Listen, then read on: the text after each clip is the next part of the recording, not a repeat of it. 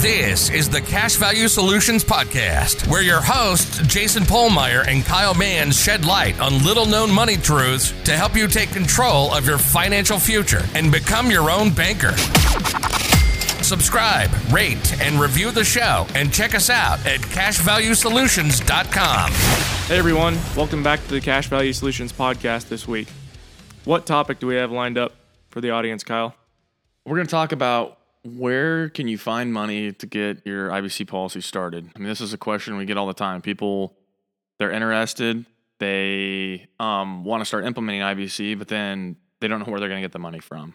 And I would say this is probably a little more common, especially with younger people, but can absolutely be for people in their 40s and 50s too. Definitely. And I think some people expect us to go through every dollar that they have financially and be like, oh, here's a dollar here, here's a dollar here.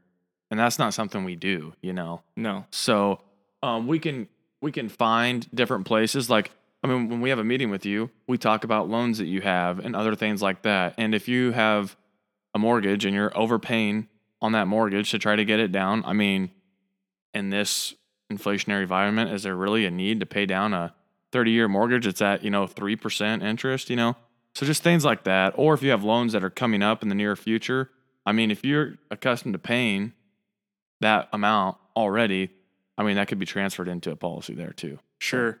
And I would say that we also need to look at those things because we may just have to tell you guys, hey, you're not in a place that you can get started right now.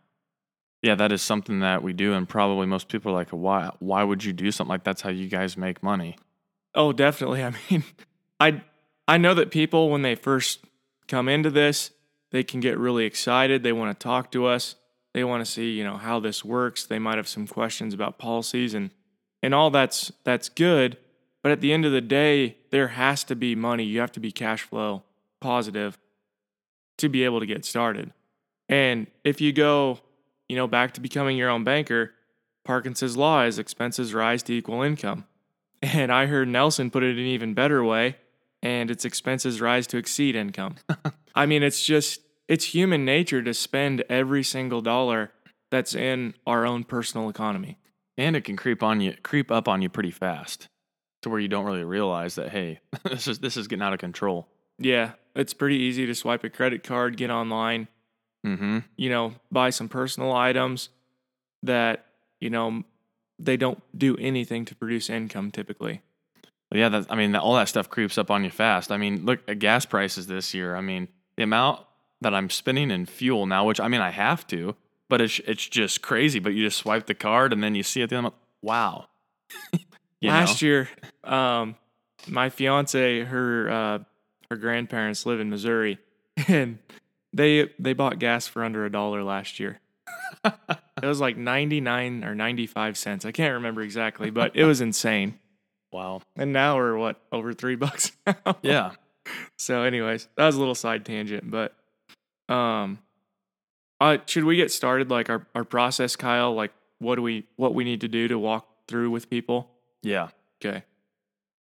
The very first thing when we sit down with you is we have to look at what your goals are financially. We need to look at near term first, what's coming up soon for you. Mm-hmm. And then we need to start thinking long term. We need to think, where are you going to be in 10, 20 years? For some people, they don't know that. But it's really important to start looking at near-term goals financially to get started. And then understand if this is a long-term thing. And even if you don't know what's going to happen long-term, this is extremely flexible, so it really doesn't. The policy itself isn't going to affect you long-term. In that way, in a negative way. Right, in a negative way. So I think we should share a story, Kyle, to kind of give people perspective here of what we're talking about. Yeah. It's been a while now, I guess, maybe 8 months or so, maybe a year even. We were talking to a young man that worked at a John Deere dealership, and he was contributing to the company 401k, but he definitely doesn't see that as a long-term deal. Wants to be at the farm in 4 to 5 years. Mm-hmm. So he's going to have to get something figured out to produce income when he comes back to the farm, whether he custom does something, whether he buys some cattle, rents some land, whatever that is for him. Yep. Well, there's kind of a little contradiction there because of the penalties and restrictions to use money that you contribute to a 401k. That might be better. I mean, even just putting a savings account in his instance. I mean, an IBC policy would probably be better, but even a savings account would probably be better in his instance To get some liquidity? Yeah, than a qualified plan. Well, yeah. I mean, that qualified plan market's been great, as of late. So that money's going up in that plan, but your access is awful. I mean, to put it bluntly, it's awful. And if you're not putting your money into a place to help you do what you want to do in the future, that's a really big contradiction in my mind.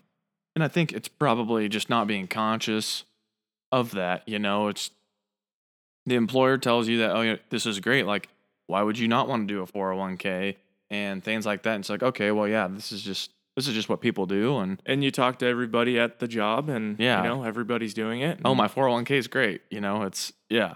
So, And for some people, I mean, if you plan on being at that job and that's what you want to do, be an 8 to 5 person, that is a whole lot better for you than not doing anything. It definitely is. sure. So we can't rag on it too much. But I mean, we got to look at the fact of what do you want to do in the future, and Yeah. what are your actions helping you to get there? If you want to be an entrepreneur, own your own stuff, like look at the successful entrepreneurs out there. How many of those guys have 401ks? I mean, very little to none. A lot of them probably make so much money that they can't. Even to contribute to some of those plans, yeah. Yeah, but I mean, that's definitely there. I guess the bigger point to take home there is they're letting their actions help them get towards their goals instead of hindering them potentially. Yeah. So, I mean, that's where we got to be conscious of long-term goals, and that's how we start this system to, because that's what this is to IBC policies are long-term plans to help us reach our goals throughout our life. So For sure. Okay. Next thing. We kind of jumped right into this at the beginning of the podcast, but what about the debt? What do the numbers look like? Where is money going? What things do you have to pay for? A lot of people we talk to have student loan debt, credit card debt sometimes. We got to look at all those things. yeah, and Consumer debt, it is really hard. I haven't found a situation yet for people that we've worked with where I thought it was a better idea for them to start a policy than it was to pay off their consumer debt yet. me either. Yeah, There is so much uncertainty around that consumer debt, and it is so different than something that you purchase with debt to provide cash flow. and it's also oftentimes at a higher interest rate too. Definitely.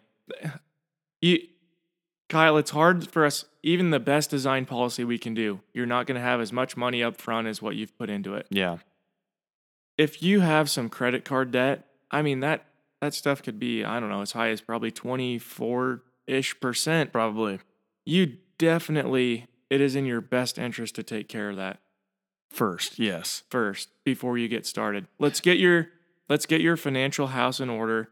Get that stuff taken care of before we add something else to your life where you're going to be making payments from. Yeah, it's liquid, but it's just not the right place to start. and I know some people use credit cards to start businesses because maybe their credit isn't as good to get A loan traditional or something. loans or whatever. And I mean, that stuff isn't the end of the world, I guess. The interest rates may be high, but if you're, starting something to build a business, that's a little different, to create cash flow. But most times you need to get that credit card debt paid off. And I know you can see videos on YouTube about people starting policies to pay down some of this high consumer debt and stuff like that. It just, to us, there's way too much risk versus a reward for doing something like that. Definitely.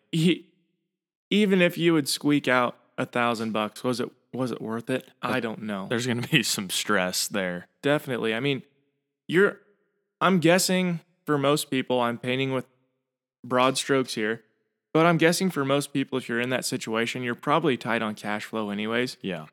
You need to have a cushion, and be cash flow positive to get an IBC policy up and going. And also to stick with IBC, keep it going to really reap the benefits later on. Like, you got to be disciplined as well. And where did that debt come from? Yeah. Was it because of bad discipline and you were purchasing things that you didn't need? Mm-hmm. I mean, I'm not saying that's the case for everybody, but I mean, those are things that definitely cross my mind and I talk to people about, because I don't want you to start this policy and quit. Exactly. It's not, it's going to do no good for you. You're going to lose money doing that. So, and this is all about making money. It's going to do no good for you, and you're not going to appreciate what I did. No. In the aftermath either. So that's building on what we started at the beginning of the podcast, that's stuff that we really have to look at closely. Yeah. Next thing is, what do you do with your cash flow right now? Like Kyle said in the beginning, do you have a mortgage that you're overpaying on? Does it make sense to do that? Maybe it does, maybe it doesn't. A lot of times it doesn't. And today, like Kyle said, our inflationary environment today. Also, you can potentially refinance for things below 3. Yeah. Some people are refinancing on 15-year mortgages for under 2%. Yeah. And it's unreal. That'd be something that you could take advantage of, and then you could take that, those savings and stick those in a policy. And this is something too that I don't think people think about, but a mortgage is a tremendous hedge against inflation. Yeah. With how our economy works, okay? If you have a mortgage for $100,000 on a property, in our inflationary environment, your house is appreciating in value. While that's happening, money is being printed and dollars are worth less in the economy, but you have that mortgage payment locked in. Mm-hmm. So you're using weaker dollars today, so you have more of them than you would have because they're weaker, to pay off something that is not growing in size every month. Well, yeah, and even right now, the government, I think they're admitting to around 5% in current inflation, which we both know is quite a bit higher than that if you look at things. And so look at how many dollars have been printed in the last, since COVID has happened, basically. Absolutely freaking insane. But and I would say that number, but I don't have it in front of me. But if you look at that, if you have a mortgage at 3% interest and inflation's at 5%, why would you want to pay that off sooner? Absolutely. Think of what $100 is to you right now, and in 20 years, I don't know, but if we continue on the inflationary path that we're on, that's going to be what we purchase meals for when we go out. Yeah, you're going to need a wheelbarrow full of cash to buy a Big Mac. And I don't know if you've noticed, Kyle, but when we buy loaves of bread this year, the loaves of bread are tiny. The price hasn't changed, but there is not as much in that sack. Oh, yeah, we stopped at a gas station recently, and somebody was bought a pop, and it was like $2.50 for a 20-ounce bottle of pop. It's nuts. So it's absolutely happening, and yeah, and it's crazy. Something you should be aware of. Definitely. So, I guess the mortgage is just a really simple thing to think of. Mm-hmm. When we think about where cash flows are going right now. But those are things that we got to be cognizant of. And then it's also good. We need to know, whether you have periods of time where you're cash flowing really good and other times where you're not. Farming can be an instance mm-hmm. where that happens. Or are you somebody that just gets paychecks every couple weeks? You know? Those are good things to know too. And we can set up, the premium payments, around that, and it can be changed throughout the year. And so, yeah, basically, I shouldn't say everything, but a lot of things on these policies, you don't have to decide forever how you're going to do it. the day you apply for the policy. The only thing they can really be changed. Yeah, the only thing really is the maximum amount that you can pay in is what's going to be decided on the Definitely on day one. So, okay. And I mean, probably the last and most important point of all of this is how bad do you want to become your own banker? How bad do you want this to happen? Because we cannot instill this desire for you. You have to have it. I mean, this can intrigue you and stuff like that, but you really got to want it to see it. If you've read Becoming Your Own Banker by Nelson Nash, I mean, he got himself into a pickle financially. And through analyzing his situation and lots of prayer, as he says, he was able to figure a way out of it. But I love this quote from him. He said, "There has got to be some honest introspection at this point, and a commitment to get out of financial prison must be a burning passion." Absolutely. If you truly want this and truly want to be your own banker and just in control of the banking function, the process of taking care of your cash flow, it's going to have to be a burning passion. Mm-hmm. Kyle and I aren't there yet. We're working at it. Yep. But yeah, it's not something that happens immediately. No. And you have to realize that. I mean, otherwise it could be discouraging. You read the book, get excited. Oh, I'm done with banks, whatever. Oh my goodness, this would take me 30 years to ever accomplish this. Yeah. I mean, it might. Yeah, I mean, is it that big of a deal though? Yeah, I think it took Nelson 13 years, I want to say, something like that, to pay off the snakes and dragons, as he called it, the banks. And it's going to depend for everybody what situation you're in. I mean, people sitting with a lot of cash and who don't have that many high capital expenses, I mean, you can do it a lot sooner than probably people like us. So yeah, and I just want to make my point clear here.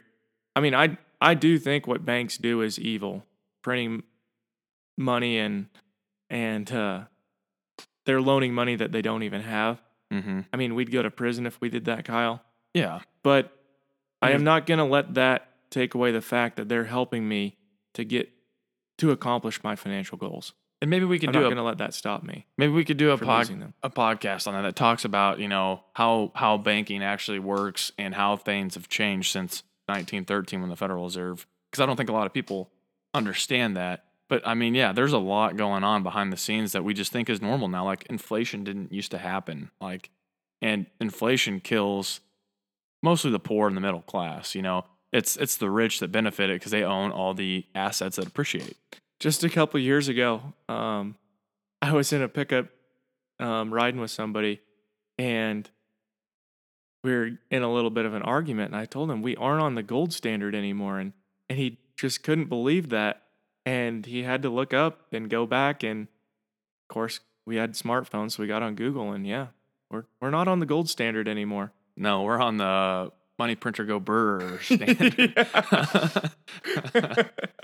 So, anyways, I think that's all I got for this episode, Kyle. Yeah, so hopefully you guys got something from this. If you have any questions about how to get started, or you guys want to do a meeting to see what something would look like for you, reach out to us. Okay, that sounds good. And I would just add, read Becoming Your Own Banker. Absolutely. So, all right, until next week, guys. This was the Cash Value Solutions Podcast. Remember to subscribe, rate, and review the show. Check us out at cashvaluesolutions.com. And don't forget to tune in next week.